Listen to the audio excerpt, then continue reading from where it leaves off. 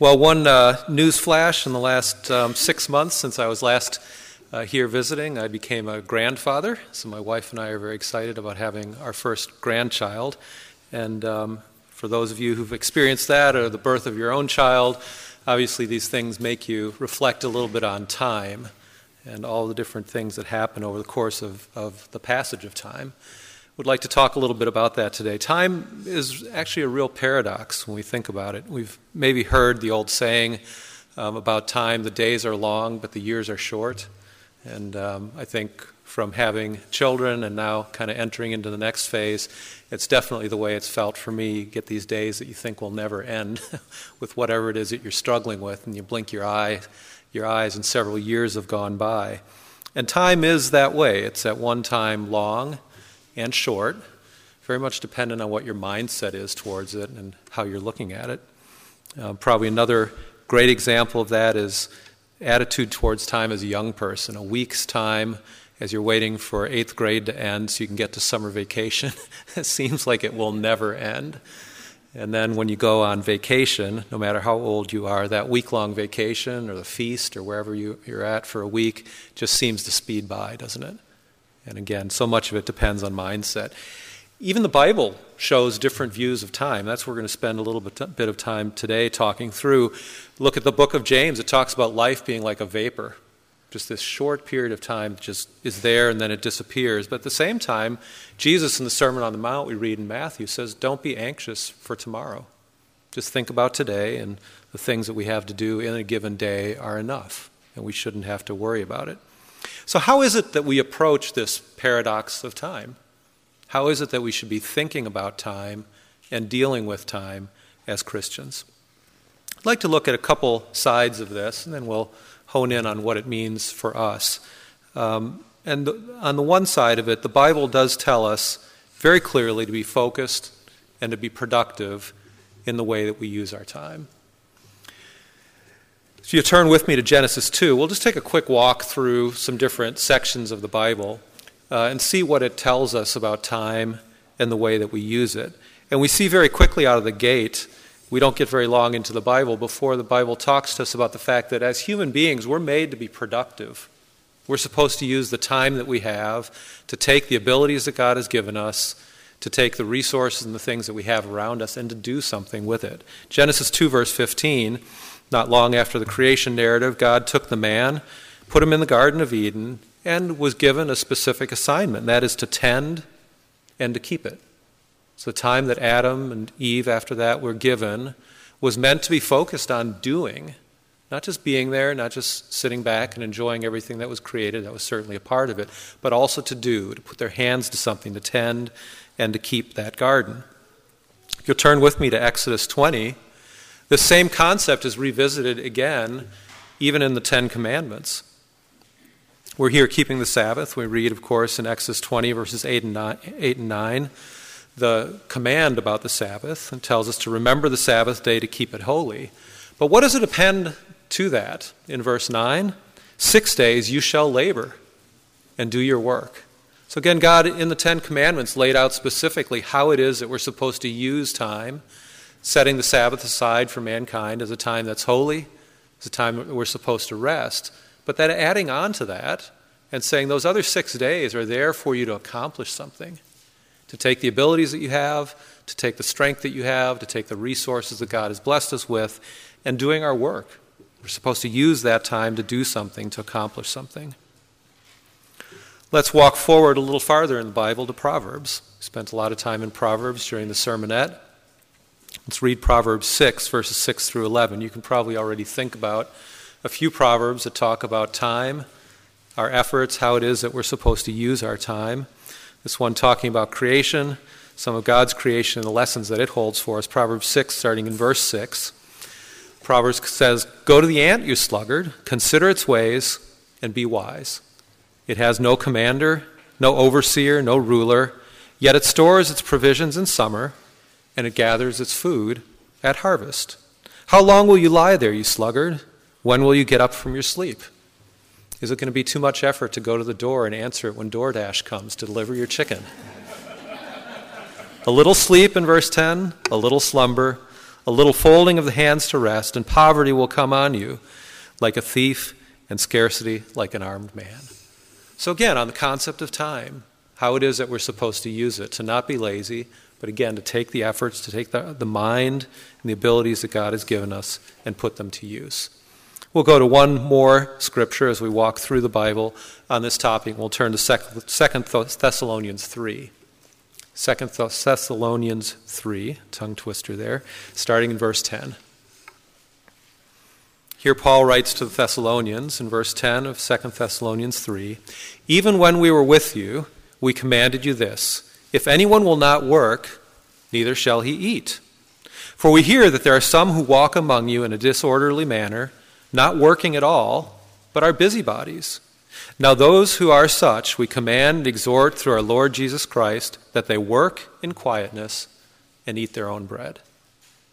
So clearly we understand that there are people who are no longer able-bodied, whether it's because of age or injury or other things, and this verse is not talking to those people. It is talking to people who are able to do that and telling them that they're supposed to use their time in order to earn a living, to generate something that will support themselves and their families. And so as we look at this first concept of how it is that we're supposed to use time, it's clear that the Bible lays out for us, on the one hand, that it's important for us to work, to be diligent, to use the things that God has given us, the time, the energy, the resources, the abilities that we have, to create, to do, to build. And that's something that's really woven within us as human beings, isn't it? But that's not the only thing that's there in terms of how it is that we're supposed to use our time. Otherwise, this would be a really short sermon. God views time very differently than we do, and it's in a very multifaceted way. Have we thought about that? The paradoxes in how it is that God views time. Let's turn to Psalm 90, and we'll read a little bit about this. Psalm 90. Peter echoes this same theme. I think it's in 2 Peter 3. We'll read here in the Psalms. Psalm 90, starting with verse 4. Here the psalmist writes, 1,000 years in your sight are like yesterday when it's past, and like a watch in the night. You carry them away like a flood. They're like sleep. In the morning, they're like grass which grows up. In the morning, it flourishes and grows up. In the evening, it's cut down, and it withers. And what this verse is really pointing out is how differently God looks at the passage of time than we do. Because we know God lives outside of time. Time is a physical constraint. God is not constrained by physical things. He lives above those things. And what we read in this verse and understand is the fact that eons of time go by, and to God, it's just like a blink. So we think, how many of us have any conscious memory of any of our 8 great-grandparents? Would you recognize a picture of one of your great-grandparents and be able to name that great-grandparent? It's relatively rare in this day and age. And when you think about the span of time as it goes back, it's not really that far back compared to 1,000 years being talked about here.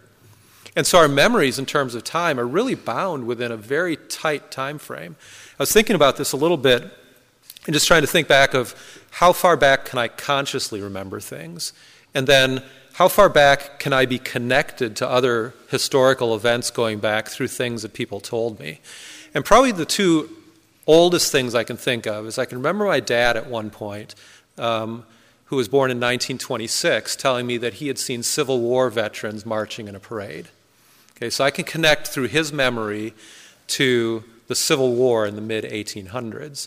And probably the next closest thing that I can think of would be talking to my grandfather, who was born in Germany in the early 1900s, telling me about memories of seeing the Kaiser marching again in a parade. I don't know what it is about my memory in parades, but maybe it's some sort of hook there. So, we're talking about things that are maybe certainly less than 200 years back. And if we think about it, through anything that we're connected to, it's probably very difficult to reach back very far. I think about, just as I've reflected on my own life going back as well, I was born in 1966. And when I was growing up, it was sort of a given that anybody who was like the age I am now, in the 50s or so, was in World War II. And World War II was somehow this present memory that was there, but as a young person felt very distant. And I started thinking about that. World War II ended 21 years after I was born. Now, for many of us, we remember 9/11. 9/11 was longer from today than World War II was from the time, at least when I was born in 1966. Add your own birth date to that, and just start thinking of that perspective of time and how far back things can seem when you're young compared to how far back they seem when you're quite a bit older. And then we think about how God views time. He looks at a passage of 1,000 years going by, and for him, it's like it was just a moment ago because he's living entirely outside of that constraint. So recognizing those things, what is it that we're supposed to do as we approach the thought of time? I'd like to start with the story of Mary and Martha. I don't know if it's anything that we've ever associated with use of time, but let's read that in Luke 10, verses 38 through 42. Luke 10, verses 38 through 42. There's a parable that Jesus taught, or actually a story of an actual event that happened with Jesus and some of his good friends. We remember Lazarus, perhaps, who died and was resurrected by Jesus Christ. Mary and Martha were the sisters of Lazarus, people that he was very close with. In Luke 10, verse 38, it happened as Jesus and the disciples went that he entered a village, and a certain woman named Martha welcomed him into her house. And she had a sister called Mary who also sat at Jesus' feet, and he heard his word. And heard his word. But Martha was distracted with much serving, and as she approached him, she said, "Lord, you don't care that my sister has left me to serve alone? Tell her to come and help me." And Jesus answered her and said, "Martha, Martha, you're worried and you're troubled about many things, but one thing is needed, and Mary has chosen that good part which will not be taken away from her." So what is it that happened here? Was Mary sinning?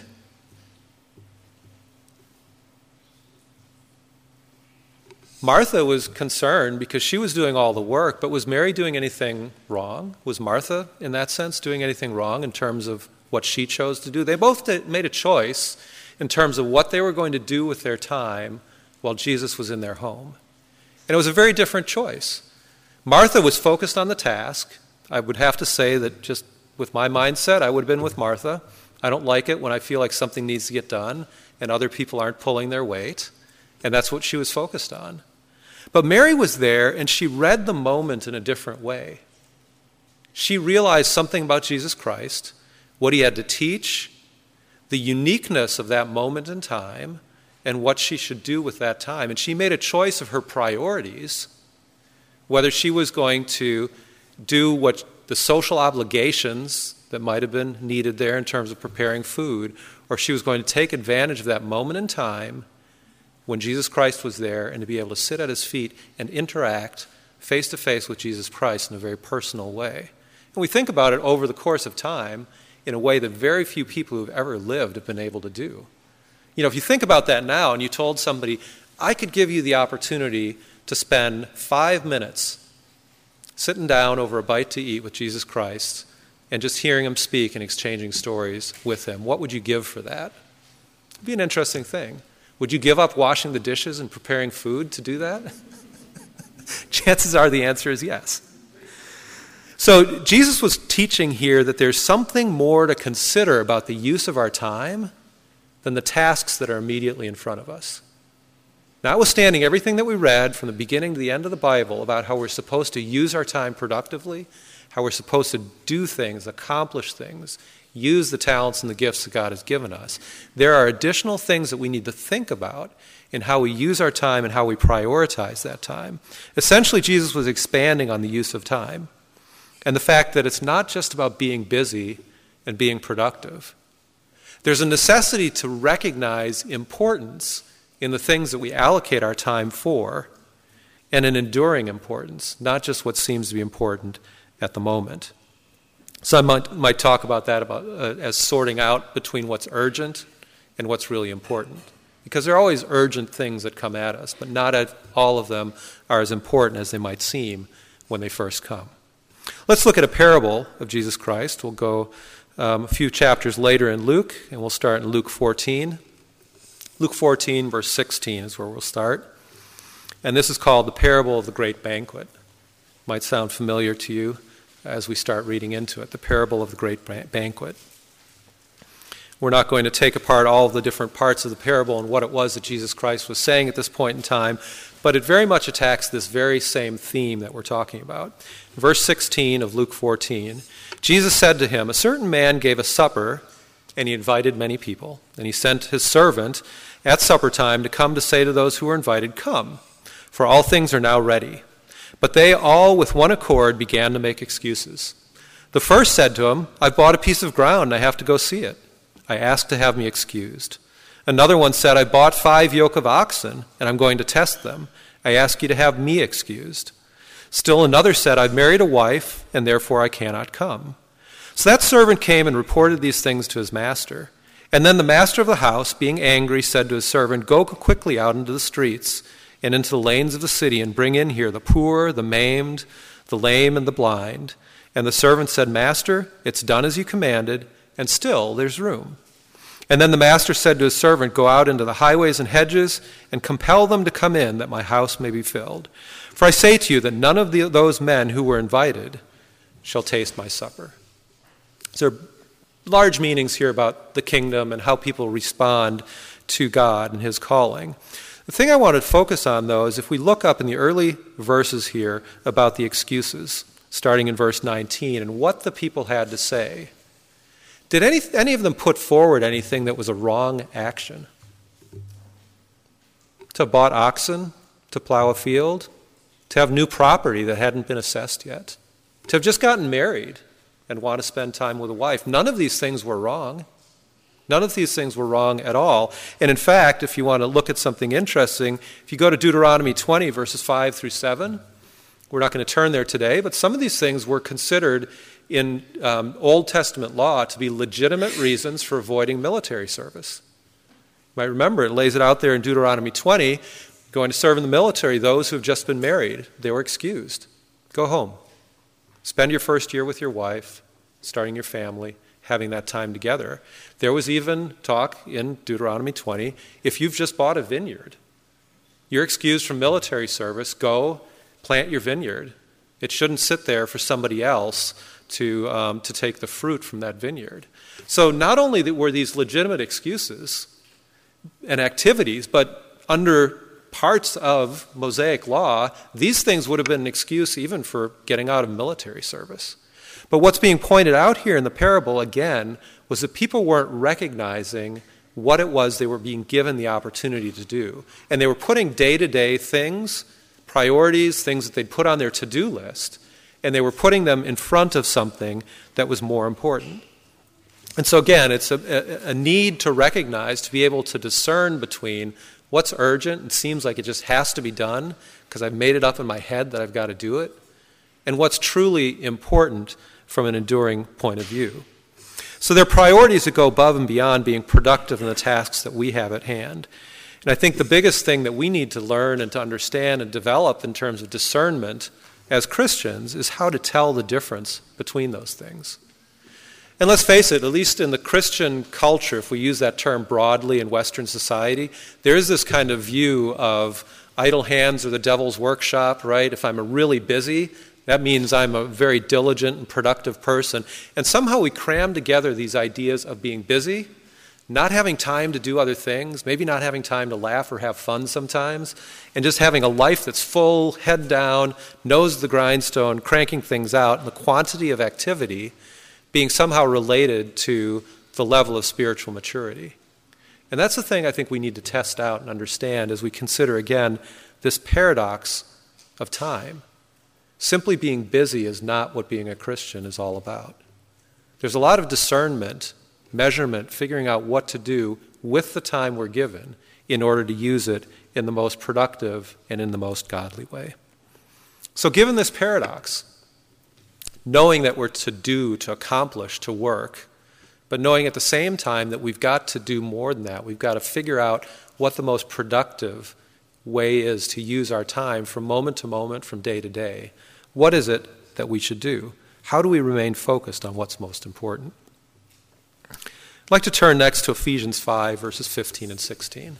This is a scripture we've probably all heard, and we've probably heard it a lot, again, in terms of make sure you don't waste time as a Christian. God doesn't want you to waste a moment of time, and so we need to think about it that way. And I'd like to take this scripture apart in a little more detail and understand more about what it's telling us to do in terms of how we use our time.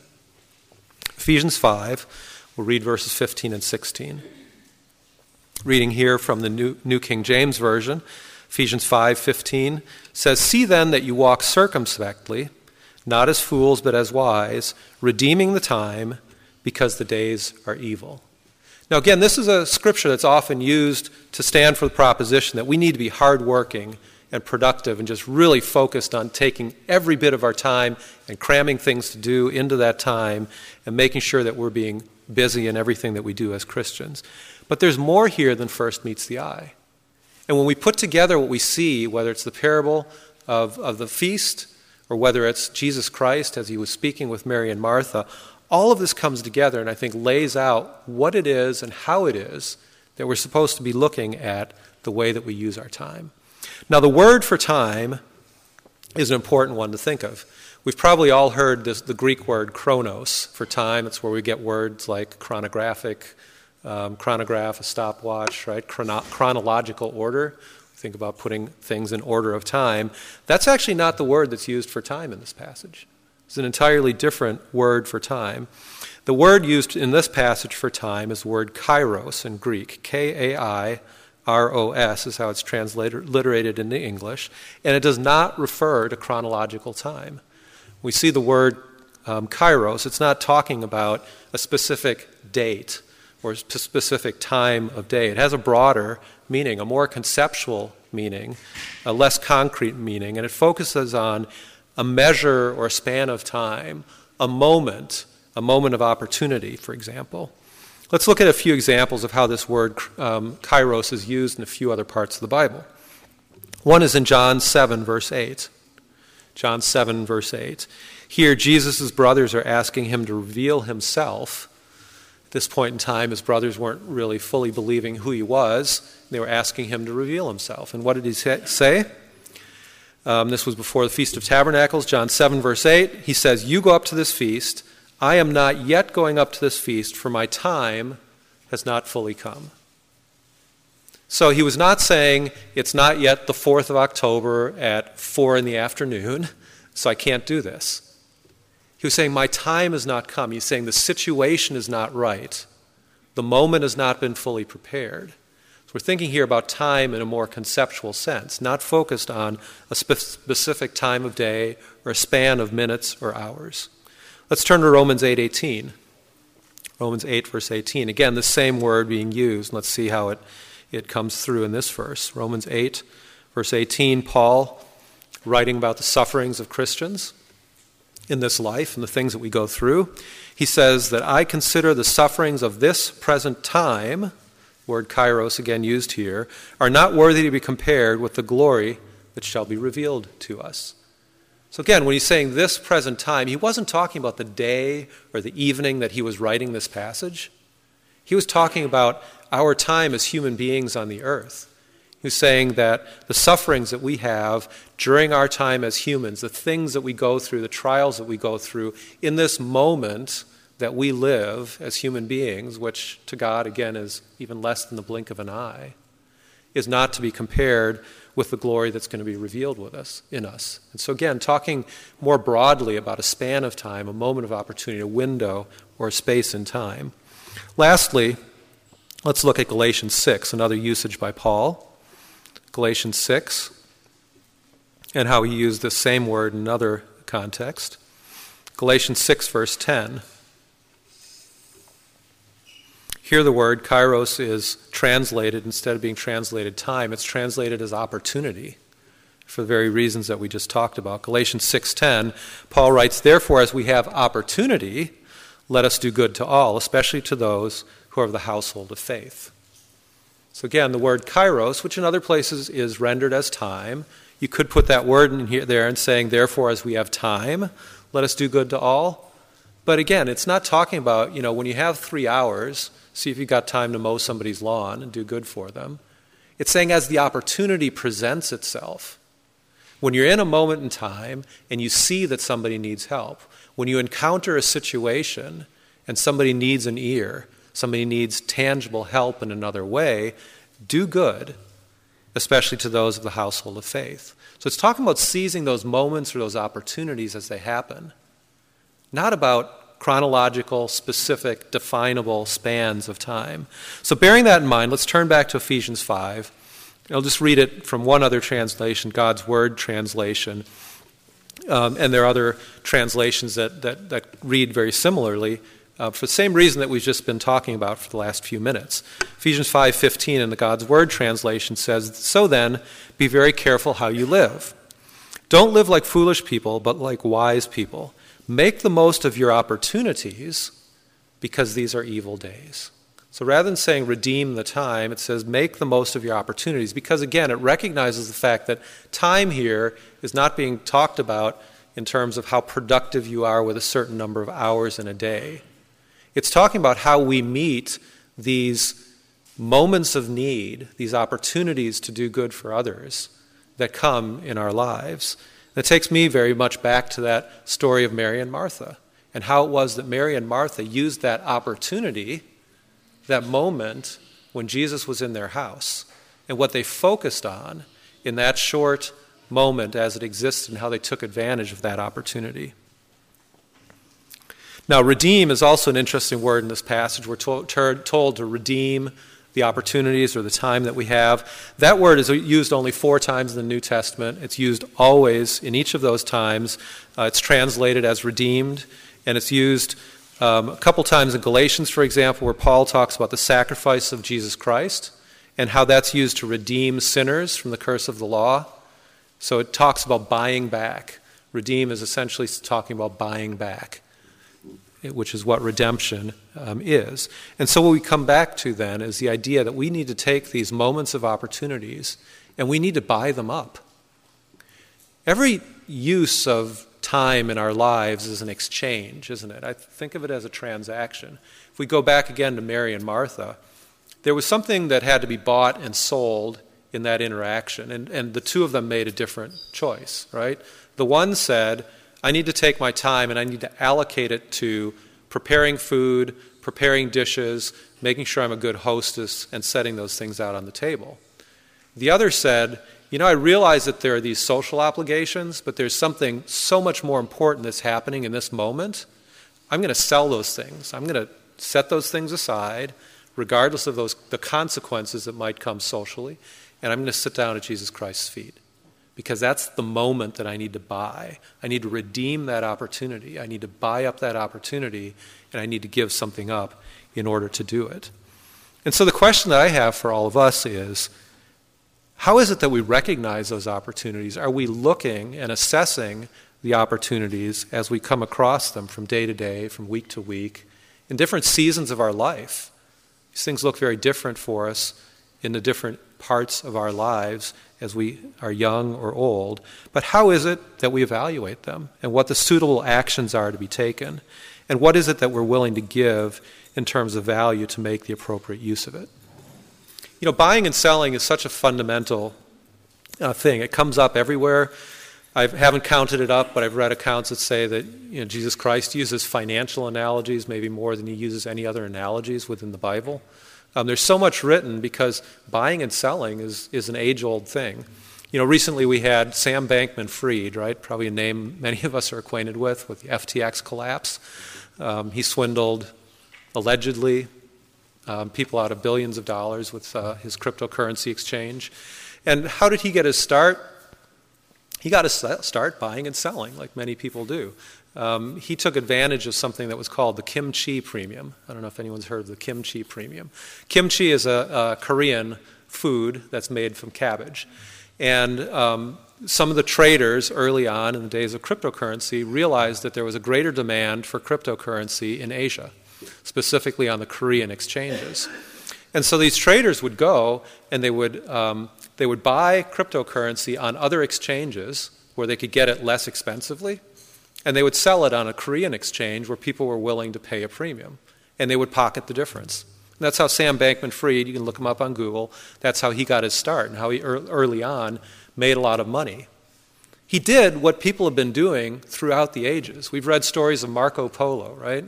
We probably heard the fact that the Chinese invented pasta, and Marco Polo actually brought pasta back to Italy, where it became the national dish of Italy. And there was this incredible trade that went on for centuries between Europe and Asia, because each of them had things that the others didn't. And you could take like normal day-to-day goods in Asia, and if you were willing to take the time and the expense and risk the loss of everything, risk life and limb, and go across the Silk Road, you could buy up spices, pasta, all kinds of crazy things, porcelains out in the East, transport them to Europe, and you could sell them for a multiple of what you'd bought them for. People do this all day long. There's one parable I can think of about this is the pearl of great price. What's the pearl of great price talking about? There was a trader, a merchant, who bought and sold pearls, and he found a pearl of great price. And what did he do? He sold all that he had, and he did it for a reason, because he found a pearl that was so incredibly worth so much. Others didn't realize the worth of it, and he was able to buy it and get a good deal on it. What's underlying that is the idea that he was going to go and he was going to sell it for a lot. And that was a parable that was about the truth, right? The fact that we should be willing, when we see the truth, we understand its value, to give up a great deal for it. This whole idea of an exchange, right? What is it that we're buying? What is it that we're selling? Is inherent in so much of what we do as human beings, and also in the things that Jesus Christ brought out. So when we come back here to the idea of time, redeeming the time, making the most of opportunities and moments, what is it in our lives that we're buying, and what is it that we're selling? And think about it in the context of what we heard in the sermonette as well. Self-control is so much about how we allocate our time and what we do with it, how we spend it. Let's just look at a few ways that this can look. And I'm not going to go super deep in it, because my goal here really is to spur some thought that all of us will do over the course of the week here as we consider the moments and the opportunities that we have. But how about our personal and our family lives, how we organize our day?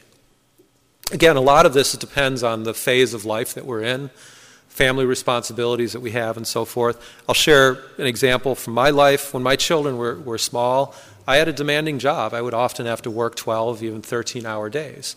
And so I looked at my schedule, and I made some decisions in my schedule, and it was not unusual. Most days of the week, I would start working at 6:30 or 7 in the morning. And I did that so that I could be home for dinner with my family and have that time, which to me was important. And I at least had the wisdom at that point in time to realize it was going to be a short window of time that I had to spend with my family over those years. And so that was a decision that I made personally that I could do. I would give up some sleep. I would give up activities perhaps in the evening in order to be able to get up early, get into work, and be home to have time with the family. We've probably all seen young people get married, right? And how many of us have said to friends after we've seen a young person get married, or maybe one of our buddies get married, he's really going to have to give up that hobby or he's not going to stay married, right? Or she's going to have to give up hanging out with all those friends all the time or talking with them for 3 hours a night on the phone because her husband's just not going to put up with it. It's not going to be a happy marriage. It's the same thing, right? We're exchanging time. We're looking at what it is that we're in terms of the situation, in this case, newly married. And when people are newly married, they're both dynamically making decisions about how they're going to use their time so they can come together as husband and wife and build something new together. It's a buying and a selling. It's a giving up of certain things that one individual wants to do in order to buy that time together, to create a new relationship and to build something even more important than what's being given up, something much more valuable. We act this out every week as we come to services. I think about our congregation back home. We started back to services a few weeks, maybe a couple months after COVID started, back in 2020. And life was pretty convenient at that point in time on the Sabbath. I'm used to 45 to 50-minute commutes to services. And I can tell you, the Sabbath got, in some ways, a lot more relaxing, where I could just turn on the TV and fire up the computer 5 or 10 minutes before services. Sit there, maybe I'd have a nice shirt on, still have my sweatpants on. And sit back on the couch and enjoy services, chat with people for a few minutes afterwards, and then switch it off. But we make a decision how we're using our time every week when we show up here live and decide, and I just talked to someone last week at services, somebody had gone through some very difficult things in her life recently. I remember I was sitting across the snack table with her after services, and she said, I almost didn't show up today, and then I realized it's important for me to be here. The best thing I can do is to be here with everybody, and I'm really glad I just forced myself a little bit and made myself come out here, because it would have been really easy to stay home. And if I'd stayed home, it would probably have been even easier to stay home the week after. And she was expressing exactly this thing. She assessed that moment on the Sabbath, the difficulties that she was going through, the opportunity that she had to be at services, to be encouraged, to potentially encourage others, to give a story that could be used in a sermon the following week. And she decided to take advantage, and she bought that opportunity, that moment to be there at services. And she gave up some convenience, maybe some, physical convenience of just sitting at home and relaxing and tuning in over the internet. We encounter this in relationships with others. There are a couple of doctors John and Julie Gottman of the Gottman Institute, and they refer to something that's called bids for connection. Perhaps some of you have heard about this. And their entire psychological theory and relationship theory is that people want attention, but they don't want to ask for it overtly. And so in other ways, we all as individuals make bids for attention, whether it's sharing stories about the day, whether it's pointing out something out the window, whether it's going on social media and posting a link, and then you go back and you want to see how many people looked at this or liked it, right? These are all bids for attention that people want, and they want that feedback from other people. Every time one of those bids for connection comes from somebody else, how is it that we react? If we think about it, we can probably identify some of them. I know with my wife, we've got a little bit of open area behind our house, and sometimes deer will come through or a raccoon will come wandering across the yard. We had a skunk come across 1 or 2 times. And we'll look out the window, or she will, and she'll say, come here, there's an animal outside, right? That's a bid for attention. That's a way to relate, right? To say, come look at something, or something I think is important and interesting. I want you to come look. And I've got a decision to make at that point in time. Maybe I'm at home working and say, yeah, deer. I've seen 100 of those in the last 3 days. I don't care. Now, what have I said subconsciously in reacting to a bid for attention like that? I've said, you think that's important. I don't really think it's important. I've got better things to do right now, so leave me alone. Or I can react to it and say, yeah, wow, look at that, big deer. Because, again, I've made a decision about what's important in that moment in time. Is it to recognize and relate to my spouse, or is it to say, not important, I've got other things to focus on? Types of decisions we need to make all the time in our lives. I'll share one other story on myself that's maybe not too great, but I fly a fair amount, at least I did back before COVID. I'm one of these people on airplanes. How many people like to talk to people on airplanes? Okay, you probably would not like sitting next to me. Because my mode when I get on an airplane is I just want to be left alone. I sit down in my seat. At most, I will say hello to the person next to me, and then I'll pull out something I have to read. I'll close my eyes and want to rest and just sort of unplug. That's me on airplanes, and that's because I'm a bit of an extrovert or introverted accountant. We accountants are known for not being great at relating to people. It goes so far, actually, as the last time I was at a face-to-face meeting with some colleagues from work, we were actually talking about this. And there was a 30-minute conversation between about 6 of us, and it all revolved around ways that we found to ignore people on airplanes when they wanted to be too chatty. Okay, so I'm not telling you this because this is maybe the best quality in the world. But, it's something that as we think about bids for attention, as we think about noticing moments, I can be oblivious to those things and very willfully oblivious because they're elements of my own convenience and how I want to spend my time that bubble up to the top, and not always in a good way. It's going to be different for every one of us. We have to assess that. We have to think about what is it for us? What is it that we're buying and selling? How is it that we're allocating our time, and why? How are we taking advantage of the moments in our lives, and are we recognizing the important moments in our lives? It takes reflection It takes time sorting through what we prioritize in life, what we believe is important, and we act out those priorities then in how we allocate our time and how it is that we react to the situations as we come along. That's as deep as I'm going to go into this topic, because my goal today is really to prompt some thought in everyone's minds, to encourage everyone to think about time.